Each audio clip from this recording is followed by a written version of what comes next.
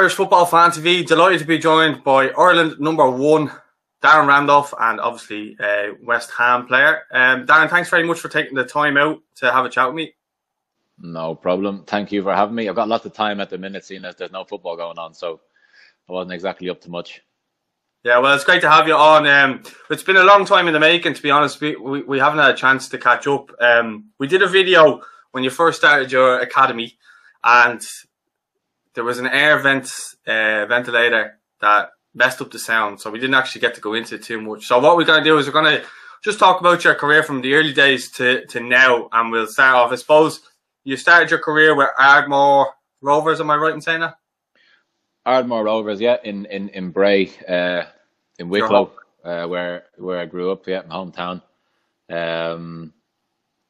Started off there under 8s, 9s, 10s maybe, all the way through until I ended up leaving, going to England when I was 15.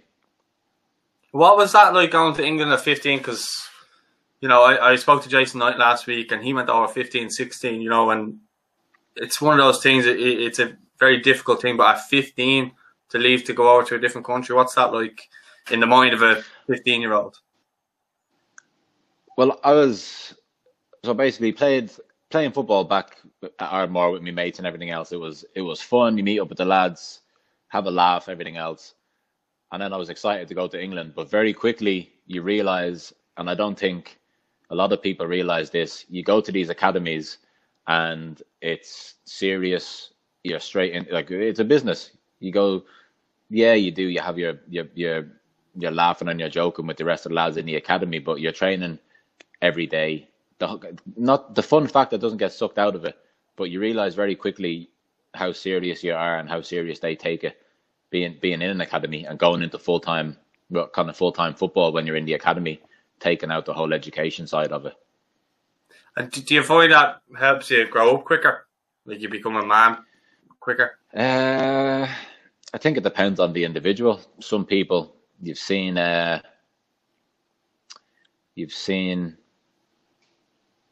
many of the best young talents at 15, 16 end up going home after a few years. You've seen lads that go over mid-20s that are fine. So yeah, it can help some people. Some people get homesick. It doesn't help them because they're there by themselves. You know, all their mates are back home. Because when I was in the digs, I was lucky enough to be, there's another Irish boy there with me called Stephen Tucker, who used to play for Cherry Orchard. So on the weekends, the rest of the English boys would go back home to their families in different parts of London or Kent, and it would just be me and him in the digs. Now in the second year, he ended up leaving, so it was just me in the digs on the weekend. Obviously we played Saturday, so it was only really Sunday I was there by myself. The rest of the lads would come back Sunday night, or they'd come straight into training on the Monday. So some parts of it were difficult, but again, it was the choice that I made, and I suppose for me personally, I made a load of mistakes. It took me a while to cop on, but definitely lots of learning curves. At the age of 15, 16, obviously being over there in a different country by yourself, it will get lonely. So, you know, it's natural that you're going to make mistakes and stuff like that. But on your first club then that you signed with, was Charlton, wasn't it? Yeah, first club signed at Charlton, yeah. What did I sign first? Two-year academy, then I think with an option of the two-year pro. But I didn't last the 2 years in the academy. I think after a few months I was up with the first team. So spent the majority of the time then training with them and traveling with them to games. But they were good there, weren't they? They were in the Premier League and all at that time. Charlton were Premier League. They were always. I was there for 7 years in total. For the first 4 or 5 years, it was they were a steady, you know, mid-table Prem team. It was only in the last couple of years, obviously got relegated to the Championship. I think the first season finished mid-table in the Championship, and then the next season got relegated to League One. They still had a lot of big names, big earners on the books in them 2 years, even in League One. And then I think we lost in the semi-finals of the playoffs on penalties to Swindon. And after that season, and the team broke up. My contract came to an end. They offered me another year, but I wanted to move, and I think at the end of that season, I played the last 14 games. Ended up playing in the playoff semi final against Swindon. Obviously, I wanted to move, but I didn't have. There wasn't a load of teams there. There was a lot of, all right, come here on trial, or you come here as a number two, or yeah, we want you, but we need to get rid of this person first. Blah blah blah. Usual stuff in football, basically saying we don't want you, or if worst case scenario, we'll take you. And it was lower league teams. So ended up speaking to obviously my agent, and we basically just had a plan. And the plan was go to Scotland, do well in Scotland, get back to the Championship, do well in the Championship, get back to the Premier League. Now, in my head at the time, I'm thinking, right, I'll go Scotland for a year, smash that, go Championship, smash that, and then I'll be back in the Premier League. In reality, it was 3 years in Scotland, then 2 years in the Championship, and then to the Premier League. So it was 5 years that the plan actually took. What age were you when you moved to Scotland? 23. Okay, yeah. Still very young for a goalie, though. Young for a goalie, but I'd only played. I probably only played 15, 16 games for Charlton at that stage, at 23. So then going to Motherwell, I spoke to Craig Brown. He was the manager at the time, and Motherwell, I think they had like Europa League qualifying matches. So that was one thing that I wanted to like go and try. He was a good manager too. Yeah, he was. Yeah. He went up to Scotland manager, didn't he? Yeah. Well, I think maybe was he Scotland manager before? One or the other, but he was there. He was a decent manager. Yeah. I think he was Scotland manager before, and then obviously when he went to Motherwell, it was obviously coming to the end, and so went there anyway. Obviously had the Europa League. Who do we play? Some Norwegian team. Was it Rosenborg? No, it was the team. But remember the Norwegian goalkeeper that signed for Man United, Lindegaard? Yeah. So whatever Norwegian team he played for, it was his team, because I remember playing against him, and then that summer or the next season he ended up moving to Man United, but ended up getting knocked out by them. Went to Motherwell. 6 months after I got there, Craig Brown and Archie Knox ended up going to Aberdeen. And then Stuart McCall, he came in, brilliant. I loved the time with Stuart McCall. In my first season, I think we finished 6th. Got to a cup final, ended up losing 2-0 or 2-1 to Celtic at Hampden. And then the next 2 years, we had Europa League football and Champions League football. And I think both years we got knocked out by Olympiacos, and then the next time we got knocked out by FC Copenhagen. And FC Copenhagen had Roy Carroll in goal. Remember Eric Jemba Jemba? Yeah. They had Eric Jemba Jemba playing. Actually, another boy who was in my academy team at Charlton from Iceland called Rorik Islason. So obviously ended up getting European football when I went to Motherwell. And then the second and third year is when Rangers went through all that stuff and got put down a few leagues. Yeah. So we ended up finishing second. Obviously Celtic won the league, and then we finished second for the 2 years in a row. Ended up getting in the team of the season 2 years in a row for my second and third year there. And then by that stage, my contract had finished, and we had probably one. I'm going to say we had one of the best Motherwell teams for a few years. So it's probably about 9 or 10 of us that ended up leaving when I left, and obviously I left then to go to Birmingham City. Was James McFadden back playing when you were there? Yeah, Faddy came back. Faddy's a good guy. Yeah, no, I used to watch it from following Everton. Obviously, I'd known quite well from following Everton. But yeah, he was a cult hero for them, wasn't he? He was, and it was probably frustrating for him. But I think by the time he came back, he had problems with his knees, so he couldn't always train, and obviously he was playing matches and stuff. And again, like some of the stuff, it's like any player. If they're struggling with injuries, whatever, you always see that bit of class that they had. And I just wish like I would have played with him, or he would have been at Motherwell when he was fully fit with no knee injuries and probably a bit younger, because some of the games and some of the stuff he did, you'd be like, yeah, I see why like he's a top player and he'd been where he'd been. Yeah, and you look at, I remember when, Scotland were always in contention for anything like that. He was their main man. He was scoring goals against all the big teams. I remember him scoring some big goals because I would have, as I said, followed him closely, being an Everton fan. Yeah. So yeah, he was good, and he was, like you said, he was a cult hero. Yeah, he used to have all the mad haircuts, didn't he? That was at his first. Yeah, when he was younger, he didn't have any mad haircuts. When he came to Motherwell, he was older then.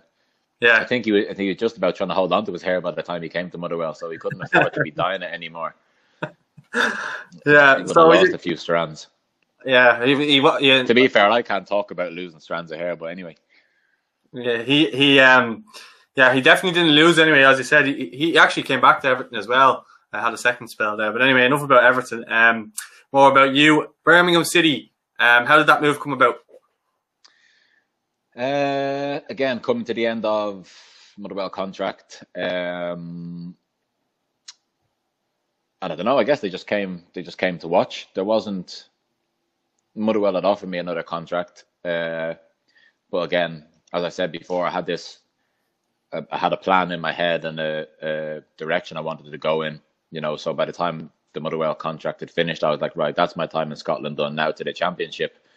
And Birmingham City came up with Lee Clark as the manager.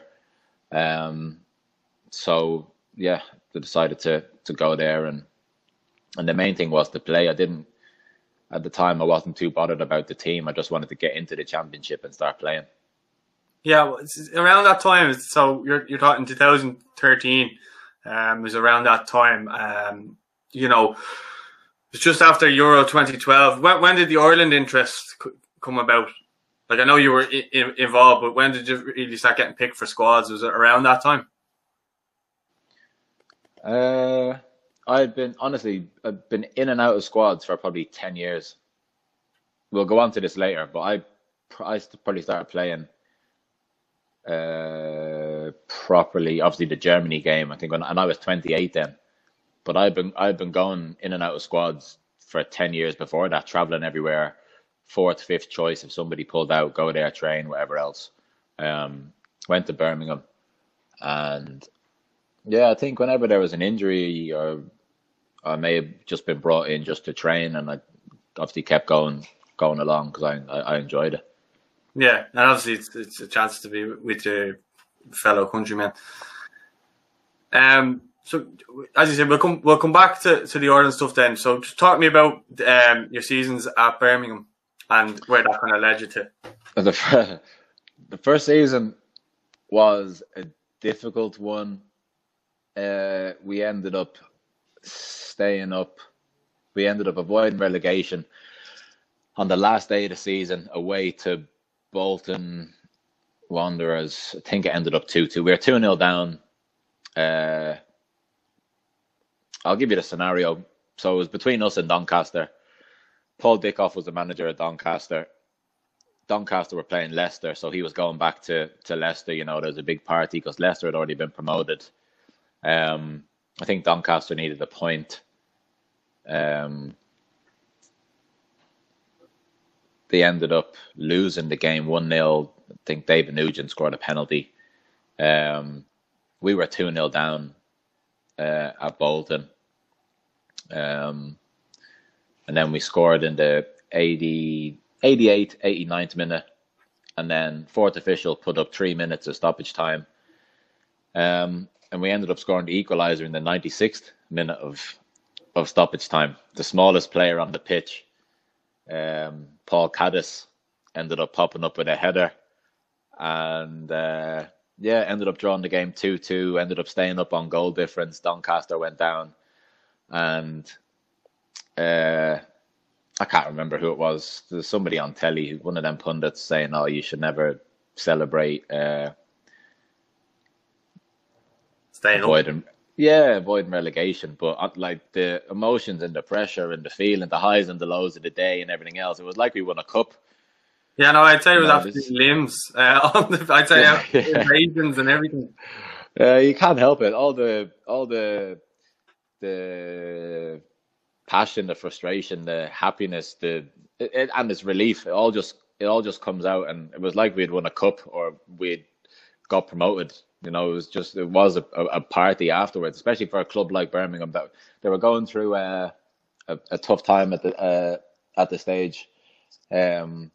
Something to do with the chairman and the money being frozen and having no money and all that kind of stuff, as happens with a lot of clubs, or that has happened with a lot of clubs. It was in a bit of a transition as well, wasn't it? Because they had won the Carling Cup, gone to the Championship. Because Keith Fahey was playing with them, and I remember he left. I don't know if he was still there when you were there. I think he might have. Keith had left. I actually watched your interview with Keith the other day. It's a very good interview. But Keith, he had gone. Him and Jay O'Shea were there before me. They'd left. By the time I arrived, Jack Butland had just left and Nathan Redmond had just left. So, and again, there was players there on big money that they were trying to get rid of, and players didn't want to leave because they're on good contracts. So they were contracted for however long, so they were going to stay there and see out their contract. You know, none of them said they were never going to play. The ones that were there, they played whenever they were picked. But it was a tough time for the club. I think you can kind of get. I don't know if you've watched the Sunderland documentary on Netflix, where you kind of get an idea of kind of how that kind of works with clubs, players on big wages and so on. It was really went into detail on that documentary. I think it gave people a different insight into what kind of goes on in that regard with clubs go down and money and stuff like that. It can be difficult for the clubs, you know. It's difficult for the clubs, and sometimes it can be difficult for fans to understand. Sometimes, obviously, there's different ways to go about it. But what I tried to say is, like, we're talking about obviously players and their wage and everything else. And the way I try to put it to fans is, in whatever job you're in, you have a job, you sign a contract, your wages are your wages. If you're contracted to that specific job for however many years, something better comes along, or your job says we want to let you go, not many people are going to accept it and say, "Oh yeah, okay, I'll leave," and that's it. Or if a rival company were to come in and say to you, like, "Listen, come work for us, you know, the money's more." I'm sure a lot of people, and I'm talking outside of football, a lot of people would be tempted and would do the same thing. 100%. And I think what the frustration is with footballers is because it's a hell of a lot more money than your average person. But at the end of the day, it's a job, it's a short career. So at the same time, I see why some people are, I don't want to say selfish, but you get what you can while you're in the game, because you retire mid-30s, there's still over half of your life to go. It's not like other jobs where you can work until you're 60, 65 and then retire. Yeah, and that's why obviously you see a lot of them go into coaching and so on to prolong, you know, getting money and so on into their later life. And again, people go into coaching because it's all you've known from 13, 14, 15. Yeah, and that's the thing I don't think people do understand, is that, you know, people don't look at footballers like humans. Like me and you are having a chat right now, which is very, very casual. You know, people probably don't see that side of footballers because not that many of them are that open, I suppose, to doing something like this. Where I think that's maybe why people think like that, because there's a little bit of a distant thing between, you know, I suppose the newer footballers and. I think just because footballers are looked at as, I don't know, they're. Well, Wayne Rooney said they were guinea pigs last week. He said it.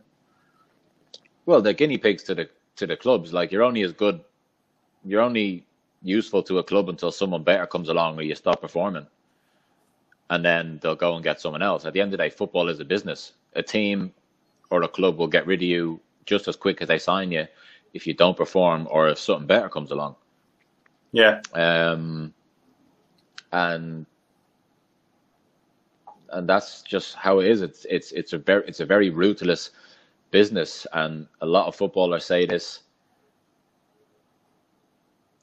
People, if you're not involved in football, you're not in the changing rooms, you're not in the clubs, you don't know what goes on in the clubs, in the changing room, what's said, why people make the decisions that they do.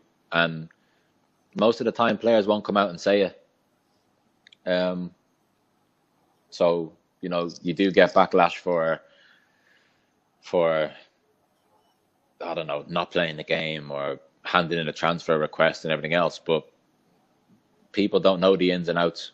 You don't know what's going on, what's been said, what meetings have been had. So, I don't know, therefore, you let people have their opinions and you just keep your mouth closed and keep it moving. It's the old saying, though, isn't it? There's two sides to every story, you know. So people have their version and you'll have yours. That's just the way it is in life, you know. Yeah. And again, I get it, fans are fans. Like, the club is their life, so they obviously have their opinion. They're gonna have their say and defend the club at all costs. And players that leave are, you know, money hungry and whatever else. But as I said, they only know. I'm not even going to say half of the story. Yeah, they probably know a quarter. They probably know a quarter.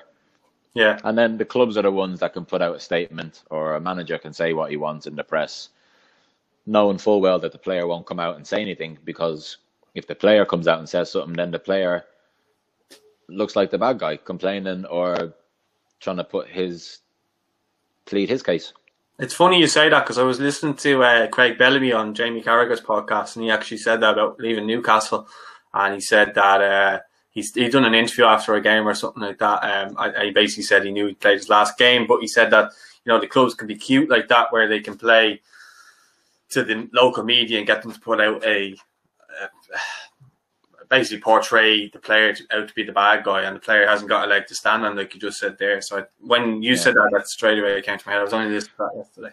Yeah, well, I'm not going to name the player or name what club I was at, but he needed to play a certain number of games to get an extension. And for argument's sake, let's say the number of games was 22. Yeah. He had been playing all season. Needed 22 games to get an extra year. Got to 21 games. Never got on the pitch again. And then was made out to be, in the press, a bad egg in the changing room. And he'd done nothing wrong. And that's just what happens. That's, you know, that can happen in football. It happens all the time. Yeah, I think it's, again, they can put a spin on it. And Carragher and Bellamy both said it, and they were at, you know, Liverpool together. So it was really, they were quite honest. And again, it goes to show that, I suppose, the honesty that they have. And again, showing, I think a lot of stuff comes out when players leave or when players retire and they write books, and then you've got to find out. Trust me, when a lot of players retire, there'd be so much coming out that stuff's, like I said, stuff's come out already from people who've retired, and there's a lot more outspoken people that when they retire, they're gonna more than likely say a lot. But yeah, without getting too deep into all of that, as I said, there's two sides to every story, and, you know, for the most part, the players keep their mouths closed and just get on with the job. Yeah. Well, we'll move a bit more on a more positive note. Yeah. West Ham, 2015, the move there.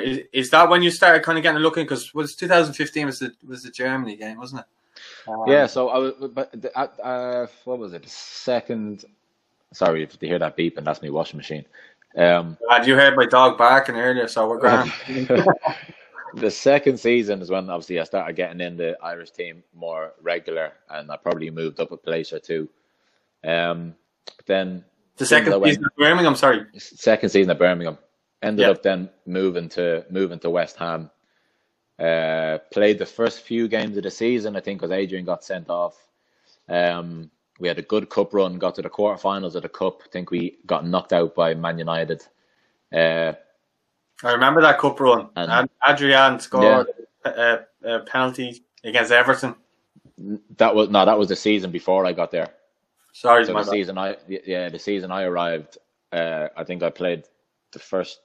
No, he played the first couple, then got sent off against Leicester, and then I played, I don't know, probably about 6 games, and he came back in, and then I ended up playing then the end of the season.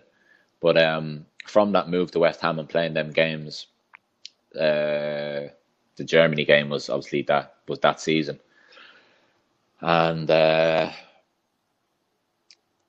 before I went to West Ham, I was probably 3rd or 4th choice in the pecking order with the Irish team. There was Shea, Fordy, Westy, I think Rob Elliott, and then Rob Elliott, in and around.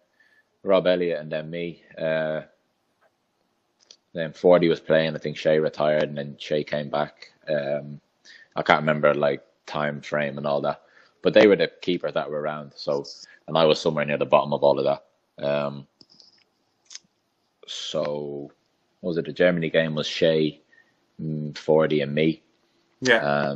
Because Fordy had been playing before that, before Shea went back in. I just assumed the order was, again, Shea will play, Fordy's next, then me in the Germany game. And then I think it was Martin O'Neill just turned to me and said, right, Darren, you're going on. And been playing since then. See, when you say that he just turned around to you randomly and said, like, you're going against the world champions at the time, what was your, did you have time to think about it, or was just kind of you're thrown in there, okay, just perform? No, I didn't. At the time, I wasn't thinking, oh my God, these are the world champions. There wasn't enough time. I had to get my tape on, get my gloves on, go to the side while they did the stuff on the board, and then I was on the pitch. So there wasn't really time to take all of that in, which is, looking back in a way, is probably a good thing.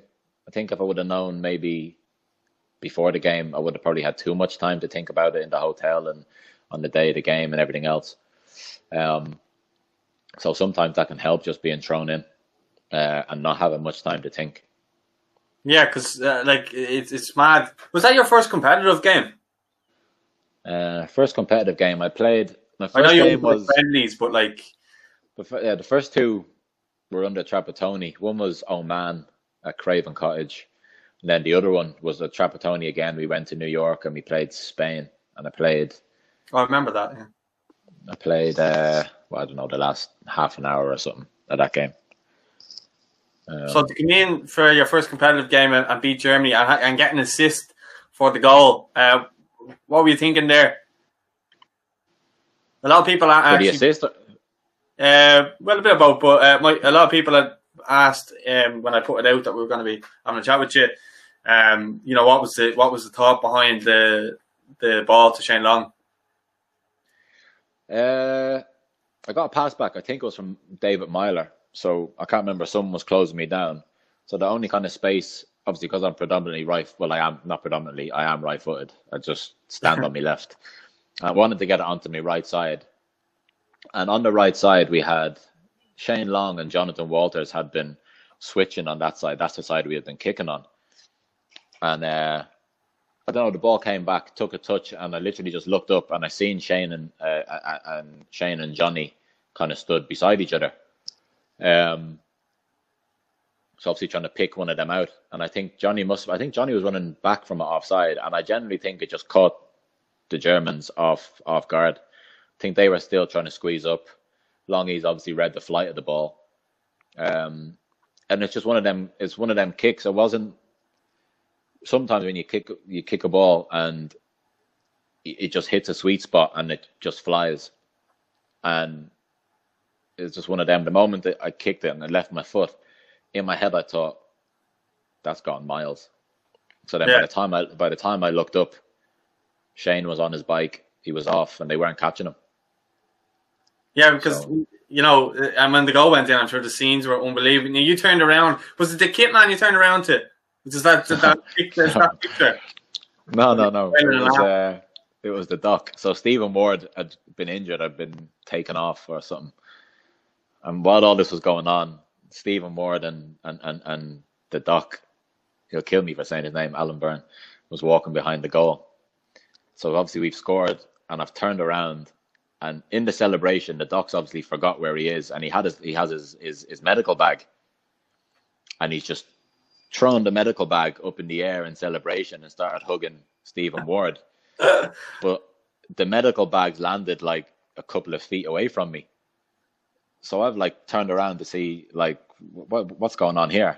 And then obviously noticed the doc looking at me, and the doc's face is like, oh shit, I've like nearly hit you with the medical bag. And that's why I was laughing. I just found it funny. So then he's obviously ran on the pitch and picked up the medical bag and then ran back off again. But it's one of those iconic pictures, though. When people look at that, they always have great memories of one of the most famous victories in the Aviva Stadium. Yeah, that's the thing. When I see the picture of me turning around smiling, I'm actually smiling at the doc. It's got nothing to do with the goal or anything else. I'm just laughing at him and the fact that he threw because he was off the pitch and I was outside the 6-yard box, so that's a good distance to throw a medical bag. And obviously him trying to throw it in the air and getting excited in all the celebrations, it just flew onto the pitch.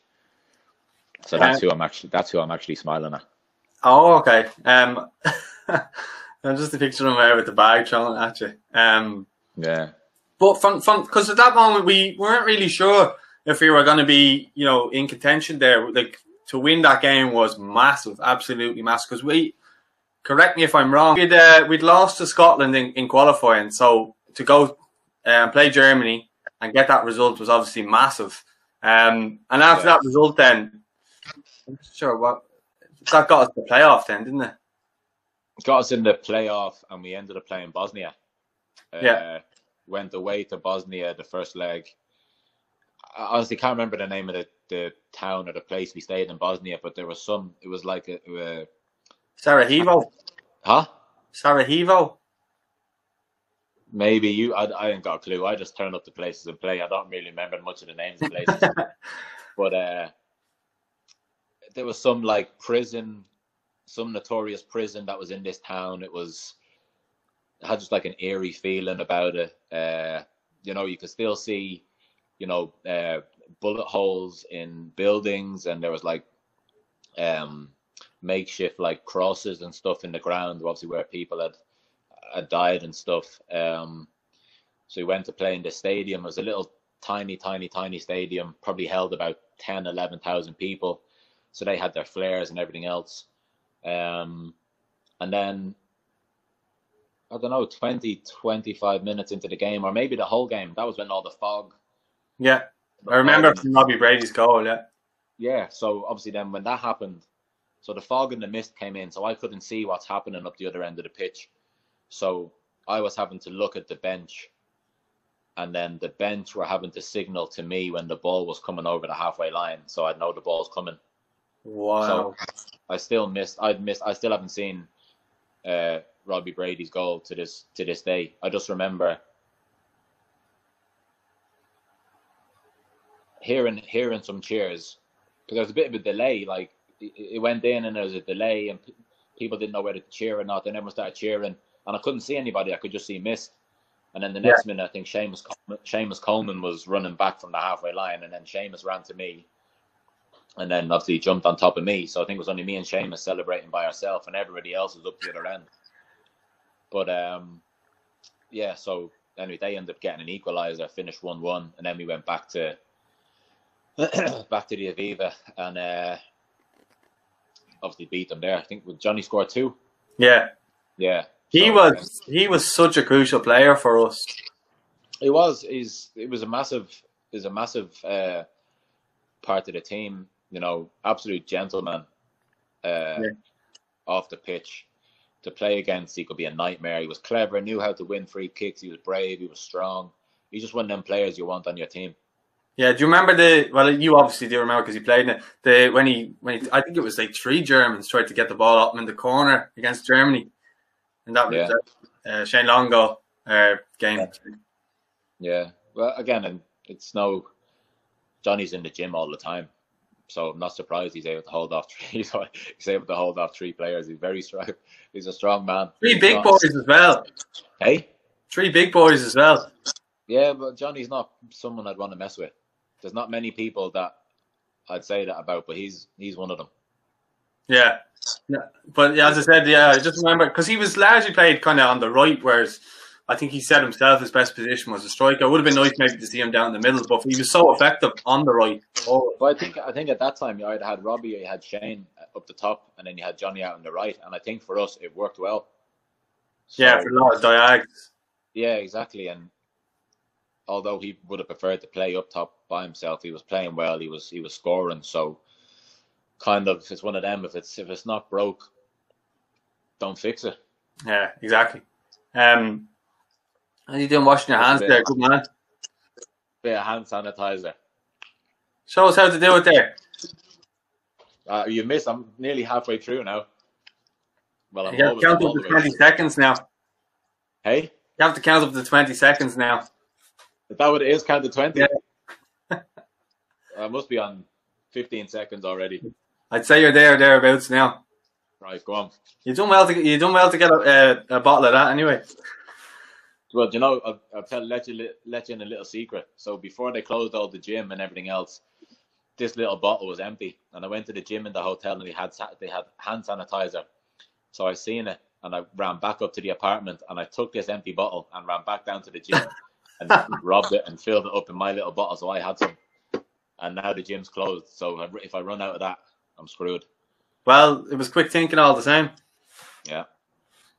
Right, so we've spoken about the playoffs. Let's talk about the Euros. Great time, great experience. Did you know going into that tournament that you were going to be the main keeper? I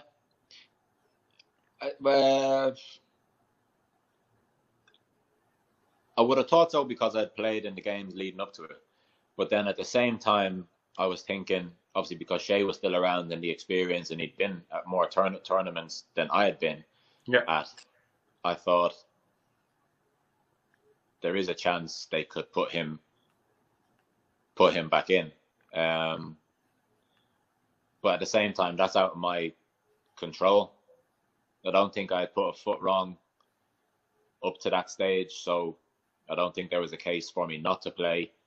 The only thing I could think about would have been if somebody would have used the experience shout.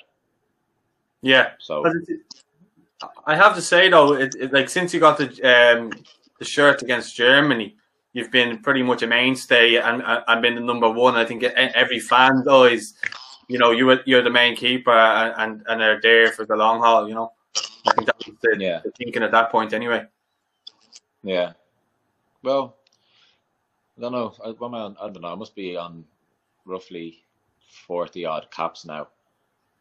I think I need to check that. But as I said, I've managed to stay in the team and play since the Germany game, and I want to continue. Like, I'm desperate to get to another championship to get. Well, obviously, I was going to say to get to the one in the summer, but now that's moved. Yeah, to next year. If it was to happen, and then you get to have 2 of the group games in Dublin. Yeah, and then I think it's Bilbao will be the third group game. Yeah, but to have 2 of them in Dublin be mental. Seeing the videos that were going around like Facebook and social media of all the Irish fans in France. Like, imagine that in Dublin. It'd be carnage. Yeah, it'd be unbelievable. Do you remember the flag? The flag of you. The Gandalf. Yeah, what was it? Thou shalt not pass. thou shalt not pass, or you shall not pass. Yeah, I remember that. Yeah, Yeah. I actually met the guys in who made the flag in after one of the games at the Aviva in the Players Lounge. Oh, okay, yeah. Did they get a That's where picture I of met it? them. Yeah, I think they brought the flag with them, and we got a picture with it. Yeah, Oh, okay, uh, yeah. Well, that's so pretty cool. no, that was nice. It was nice. Yeah, good times, good memories. So talk to me about the Euros. I don't want to go too much into it because I know you're on our program there and you're kind of setting a routine. So, just talk to me about the tournament, the highs and the lows of the tournament of the Euro 2016. Yeah, there's a lot of highs from the tournament. Obviously, the only low is getting knocked out. But again, the Sweden game, Wes's goal, Iconic. Yeah, exactly. Obviously, the Belgium. There's a tough group anyway, but the Belgium game, yeah, that was a downer because we were never really in the game. And then you go into the Italy game knowing you need to win, and it's one of them typical Irish nights. We got the performance, we got the results, and obviously Robbie scored. And then next you go on obviously to play France, who ended up going all the way to the final. Yeah, to play at the stadiums, play against the players. We got to play against obviously who's Sweden, Ibrahimovic, obviously Belgium, full of like world class players. Yeah, unbelievable talent there, and France as well. Italy as well. Italy the same, and then you go on to play France. You're playing top teams, top players. So to be on the same pitch as them and pit yourself against them, brilliant. Sorry, go on. There wasn't that many negatives. There's a lot of people that want to get to these tournaments but never get the chance, and obviously not only did I get there, I actually got to play through the whole thing. Yeah, and talk to me about kind of the celebrations from your point of view, because no one really sees, the goalkeepers, because obviously you only see the goal scorers, but the celebrations. What was it like for you? Like, did you ever take it all in, or was it just one of those things where you weren't able to take it all in because you had the task at hand of playing the game? To be honest, it's very rarely that I'll celebrate a goal. You might get a fist pump, or I may jump in the air, but then that's about it, because then my focus is right from kickoff they don't score. It's that same cliche, you're most vulnerable after you score a goal. So I try and get that out of the way straight away. But in terms of the Euros, obviously when we scored and we're getting the wins and results, and you're looking at the celebrations and just green everywhere,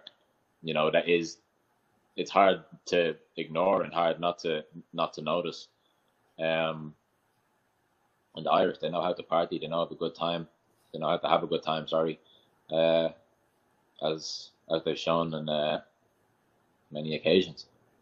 Yeah, you think of that Euros, and you think the Robbie Brady goal, the celebrations, the tears in the eyes. Then you think of the Wes running out after scoring against Sweden, running along and doing the news slides. So many good, flashbacks.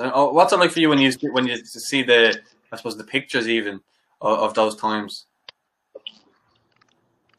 Just bring back happy memories, good memories. We had good group. We stayed obviously in Versailles and some castle. We had a good laugh in the castle. Got to go out and walk around a little bit, but we always had like security with us with all different guns, and they were all dotted all around the place, so we couldn't get involved in kind of the touristy scenic side of things as much as we wanted to. We were there to do a job, but when we could, we got our own free time. But looking back on the pictures, it is just happy memories at times.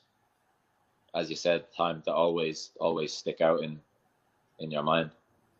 Yeah, so coming off the back of that tournament, what was the story with your club wise? You were at West Ham, am I right in saying? Off the back of that term? I can double check if you want. I'm still at West Ham then, yeah.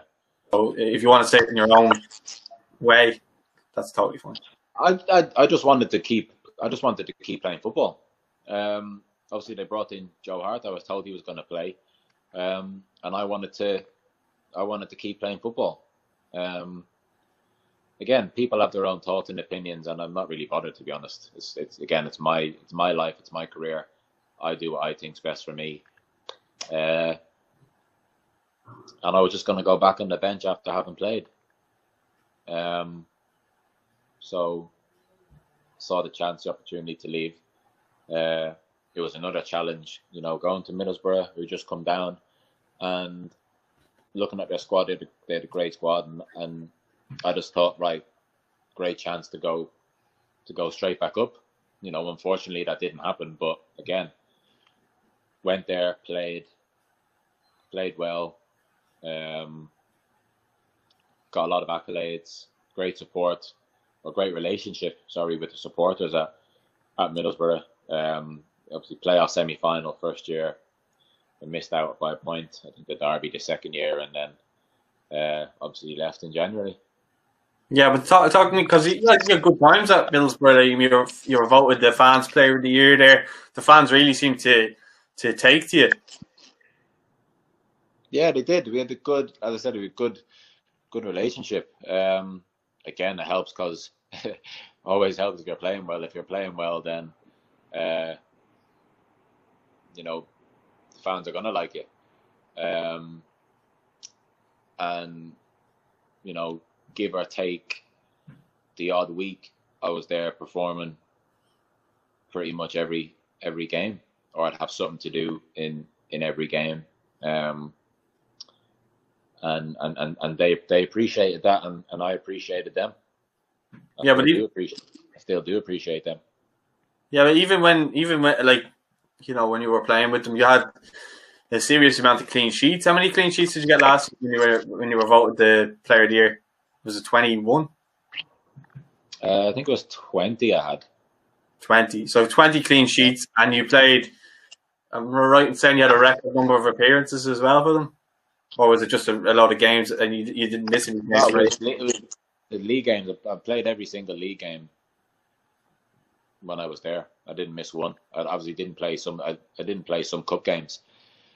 Oh yeah, that reminds me, because I remember saying to you at the training ground, "Let's just don't get injured." And you said, "I jinxed you because you end up getting injured." Then not long after that, I felt like shit. Yeah, exactly. So it was your fault. Sorry, you made me miss.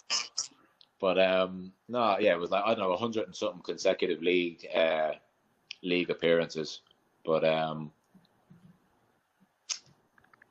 no, good times. And like I said, because of you, ended up getting injured. And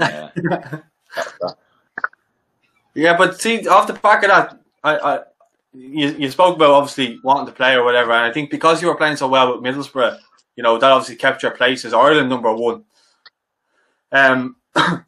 We're going back a year. I think it's either yesterday or today that we played Gibraltar. The campaign, we would have been flying out to Slovakia today. Well, I know my flight would have been this evening. That's all been pushed back now. But talk to me a bit about the campaign to get as far as the playoffs so far. I mean, you made some unbelievable saves. That Gibraltar game, one of the saves there, that ultimately won us the game, because for me that looked like it was going in. It was a great save. And there's other saves that stand out. There was one against Switzerland. I think it was Poulsen. Off the top of my head there, I'm thinking you made some really good saves that kept us in contention. Yeah. Gibraltar one was,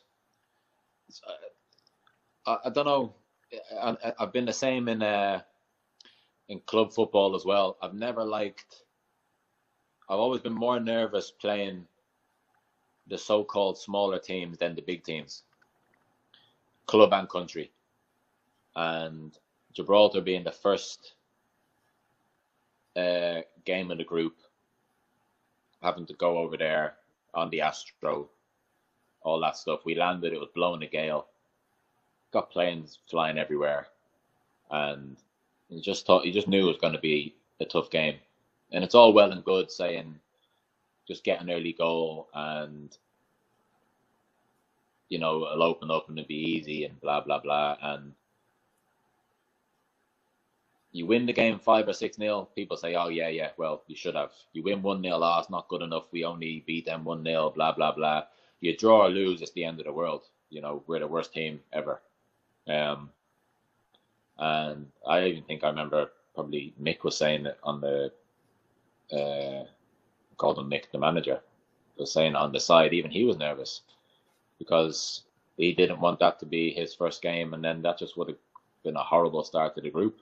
So he just said, we all said during the week, forget about the performance, it's the result we need. Yeah, fly out here. Fly out here, get 3 points, get back on the plane and get home. And we did. We managed to get the 2 results. I think it was Georgia that week as well.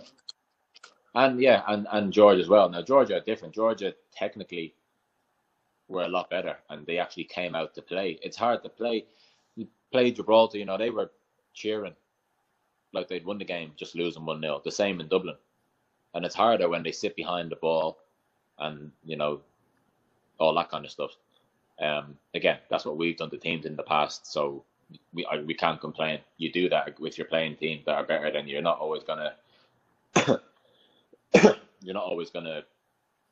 go gun ho and let the better teams pick you off and whatever else. You want to keep it as tight as possible. But then we played Georgia. Technically very good. Had some very good players. That was a lot tougher, but we ended up getting the job done that game as well. Got off to a good start. It was a great campaign. At the start of it, everybody would have said, nah, no chance. We won't be anywhere near it come the end. But by the end of it, to be in the position where you need a win against Switzerland or Denmark, and then also to have the playoffs, anybody would have taken that before the group.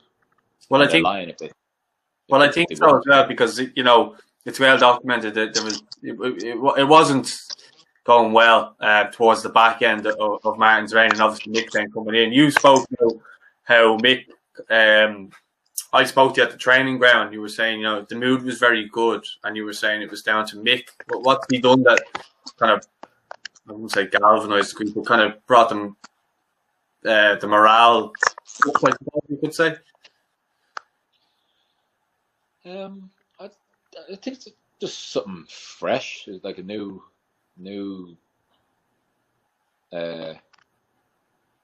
I get what you mean, because it's like it was a bit toxic with the WhatsApp stuff getting out and all that type of stuff. So it was never really going to end well after that, wasn't it? So having Nick coming in, it's something fresh, as you said. Yeah.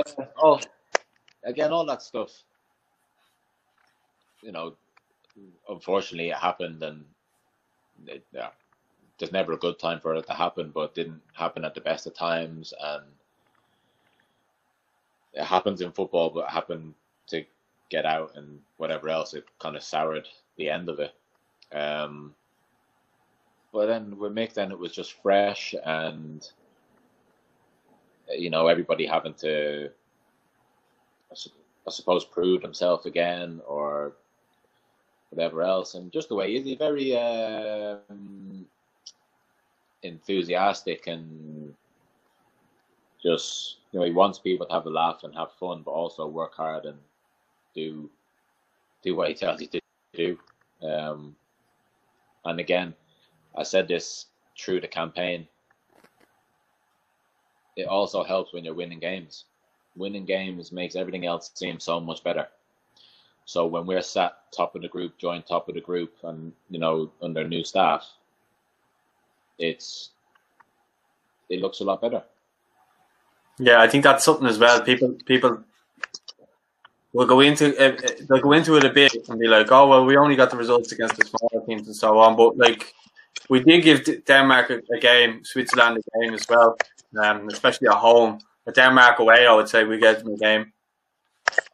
We gave Switzerland a game at home. We gave Denmark a game away, which we could have actually won because we had 3 or 4 probably counter-attack breakaways in Denmark. Now, and people go, I'm sick of hearing about Denmark, but people go on about Denmark, blah, blah, blah. Every time we've played them, there's only the one game, the playoff game, where, yeah, all right, they give us a hiding. But that's because we're chasing the game. It's a playoff game that we needed to win. So again, this is what I said before about going gun-ho and leaving yourself open. You do that against good teams, you get punished. And that's what we did that night. We got punished, fair enough. But the other, 4 or 5 times we played them, it's been close.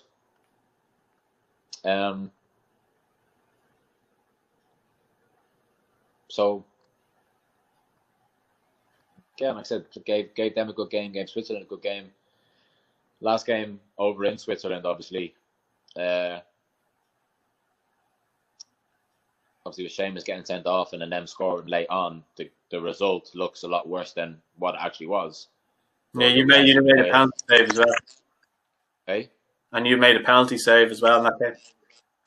Yeah, saved penalty that game. So I think, but like at the end of it, the results probably flattered them a little bit. It wasn't as bad as what it seemed, because we did play a lot better in the second half. Well, I thought I spoke to Shane Duffy after the Denmark game, the last Denmark game, and he was saying how good Switzerland were. Like he thinks they're really top side. I think they're a little bit underrated as a team. I think I said after the Switzerland game, they're the best team in the group. Yeah, he said the same. They're the best team in the group. I think most of that group of players have all played together since underage, and they ended up breaking through all together, so they know each other well. 5 or 6 of them play the same club teams. So we've got 5 or 6 players playing at the same club that goes into the national team. That can only help. And they got players playing at top clubs, but they are the best team in the group by a long way. Yeah, I'd have to agree with you on that. So the playoffs are put off for the foreseeable. So you left Middlesbrough to join West Ham in January. What was the thought process behind that? Because you obviously loved at Middlesbrough, your first choice there. What was your thinking behind that, in your own words? Well, different to when I moved out. When I left West Ham to go to Middlesbrough the first time, I'm 3 years older. Again, I wanted to get back into the Premier League. The chance came when it did. Middlesbrough looking to offload players because without the parachute payment,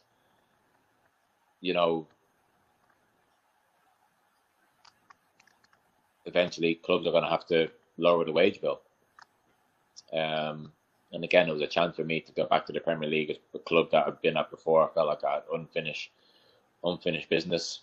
And again, when I actually arrived at the club, I ended up playing the first 4 or 5 games when I arrived anyway. So yeah, that's that. Now, a lot of people, this isn't my words, but a lot of people are asking, why did you go there when they felt like you were going to be second choice to Fabianski? Do you have anything to say to that? Oh, people can say that all they want. They can ask that question. They've got free speech. It's their opinion. But as I just said, it's a chance. I'm 32. I'll be turning 33 at the end of the season. It's a 3.5-year contract that takes me to 36 at a Premier League team. And again, I'm very much of the mind frame. You never know what can happen. As I said, I signed, I arrived, and I was playing. Yeah, first game against Everton, wasn't it? First game was Everton. We ended up drawing the game 1-1, which we should have won. Ended up playing then till. Oh yeah, forgot you're an Everton fan. But yeah, I ended up playing then until Fabianski's was back from injury. But again, it's another challenge, and who knows what can happen. Yeah, well, I suppose it's good, healthy competition as well for yourselves. I mean, you want to be playing to your best ability, to remain obviously as Ireland number 1 as well. Or 23. Yeah. You were 23, don't you? Yeah, 23. Any particular reason behind that, actually? Well, we're on that. Michael Jordan? Michael Jordan. I've got 23 tattooed on my arm. It's the number I had from when I played against Germany, and I just kept it. Tried to keep it ever since. Different clubs. Sometimes when I arrive, players already have the number. Like when I arrived at West Ham, one of the boys already had it, so I can't take it. But whenever I can, I'll wear the number 23. Yeah, it's your go-to. Mm. Right, well, just now, ask you just two quick things. Your academy is obviously running. It's all over the place now. It's really expanding. So you started that up. It was about a year and a half ago, maybe less. Yeah. No, probably about a year ago. Yeah. So yeah, less than a year and a half. Maybe just over a year ago. So talk to me about that, because it's been really successful, hasn't it? So far, so good. Been it's done very well, better than probably all of us involved thought it would be. I think we've got 5 venues now, or four or five venues now. Looking to open up a few more. So yeah, it's going very well, a lot better than I expected. The only difficult thing that I found is obviously when you're in the championship is having the time off to come back. But you find ways to make it happen, whether it's a red-eye flight or the last flight of the night, just to get back and to oversee what's going on and to see the talent coming through, basically. Yeah, but I also find that when you come over, you don't get a minute. You're there signing everything for everybody, which is a really nice touch. Yeah, it's always busy when I do come over. Obviously, I want to go over there and see what's going on, but at the same time, then the kids want to kick a ball around. They always want to take penalties. They always want to take shots. They're always telling me, "Oh, I'll score a penalty against you." So I always get sucked into all of that. And you do the pictures and the and the autographs and all that. But I don't mind that. That's part and parcel of what comes with the job, and then going back to the academy. And as I said from the start, if there's one or two kids that end up making a career out of football from being in the academy, or even having been there for a couple of years and go on to something else, going on to something better, then I've done my job. That's good enough for me. Yes, I'd like 50 of them to go on to be professional footballers and whatever else, but statistically may not happen. But if it keeps people busy, keeps people interested, and like I said, if there's a small few that go on to bigger and better things, then happy days. I'll get more enjoyment out of that than anything else. And just in regards to the actual academy itself, if someone who listens to this and wasn't aware of it, how can they join? Where can they join up, and where are the venues? Venues are Abbottstown, Arklow, Tullamore. Got one in St. Eata's, Carlow, Kilkenny.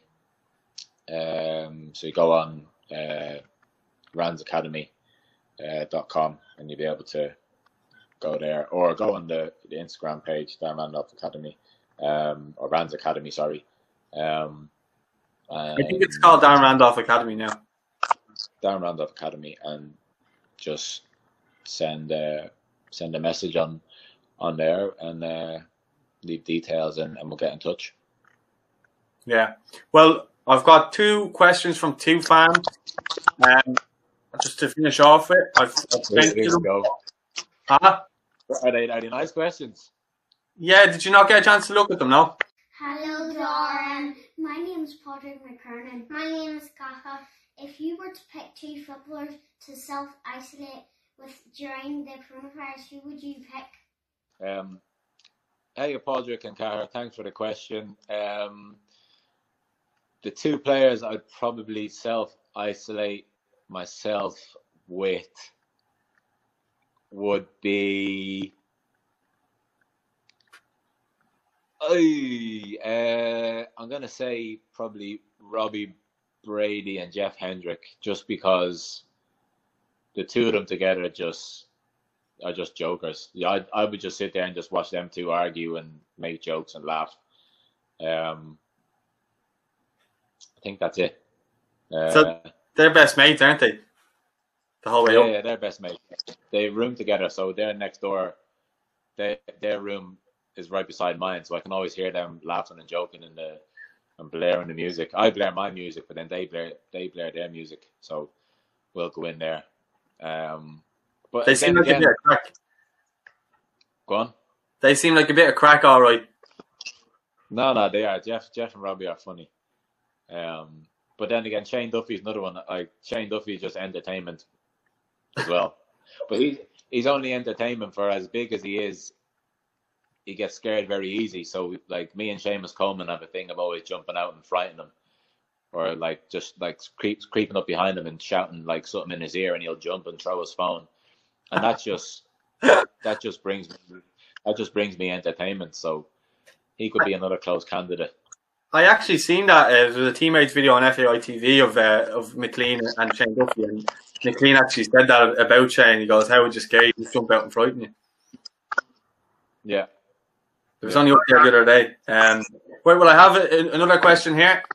Hi Darren, John from Cork here. My question is, what was your best moment as a goalkeeper for Ireland so far in your career? Keep up the good work. Come on, you boys in green. John Manning's question about what is my best moment for Ireland so far. I couldn't just probably pick out one. The obvious one would be the Germany game or getting to the Euros. And then also probably the game against Bosnia in the playoff to actually get to the Euros. That atmosphere that night was something spectacular. So I can't pick out one moment. Wales away when James McLean scored. That's another one that's up there. So yeah, there's just a few of my favorite moments so far. Hopefully, many more to come. Please God. Well, just lastly, Darren, before we finish, have you messaged anyone regards the coronavirus? I think James Coleman and a couple of other players leaving some messages just to stay at home and stuff like that. So if you'd like to say something to anyone, feel free. Just to reiterate what the other lads have said, Seamus, and what's being said on the news and what everyone's reading online, and it is really just to stay safe, stay indoors, basic personal hygiene, the social distancing. It is very serious and can be very serious. You may not be sick yourself, but you may, unknowingly pass it on to somebody else. So I think for now, kind of do as you're told, as boring as it is, probably to sit indoors all day. There's a lot of other things you could be doing when you're indoors, and obviously all the different challenges and whatever you want to do. Read books. I don't know. Use your imagination, but definitely listen to the advice that's given, and stay safe and keep you and your family and your loved ones safe as well. Yeah. Speaking of things to do, anyone watching and hasn't followed the Road to Glory, and Darren's kept me in it so far with the Irish team. We're playing Euro 2020 at the moment, and without giving too much away, you've kept me in the group. I've kept you in the group. Yeah. Well, we got out of it, but I'm not going to give it too much away. Don't give too much away, but I'll be looking forward to seeing how it all ends up. Right, Darren, I just want to say a huge thanks for coming on. It's been a great chat. This has probably been one of the best chats I've had with any of the players I've ever had on. So thanks very much for giving up your time. I know you're still busy, even though you're in isolation. So thank you very much for that. No, not a problem. Like I said, I had a free bit of time in between workouts now, so I'm off to do another one. But it's no problem anytime. And thanks for having me. I've really enjoyed it. Also, thanks for the questions from the fans as well. I'm sure they'd be delighted now to see your response to their questions. But if anyone else would like to see us get some more players on, let us know in the comments. Don't forget to like and don't forget to subscribe to Irish Football Fan TV. Thanks very much for watching. We'll speak to you last. I was going to say thank you. Take care. All the best.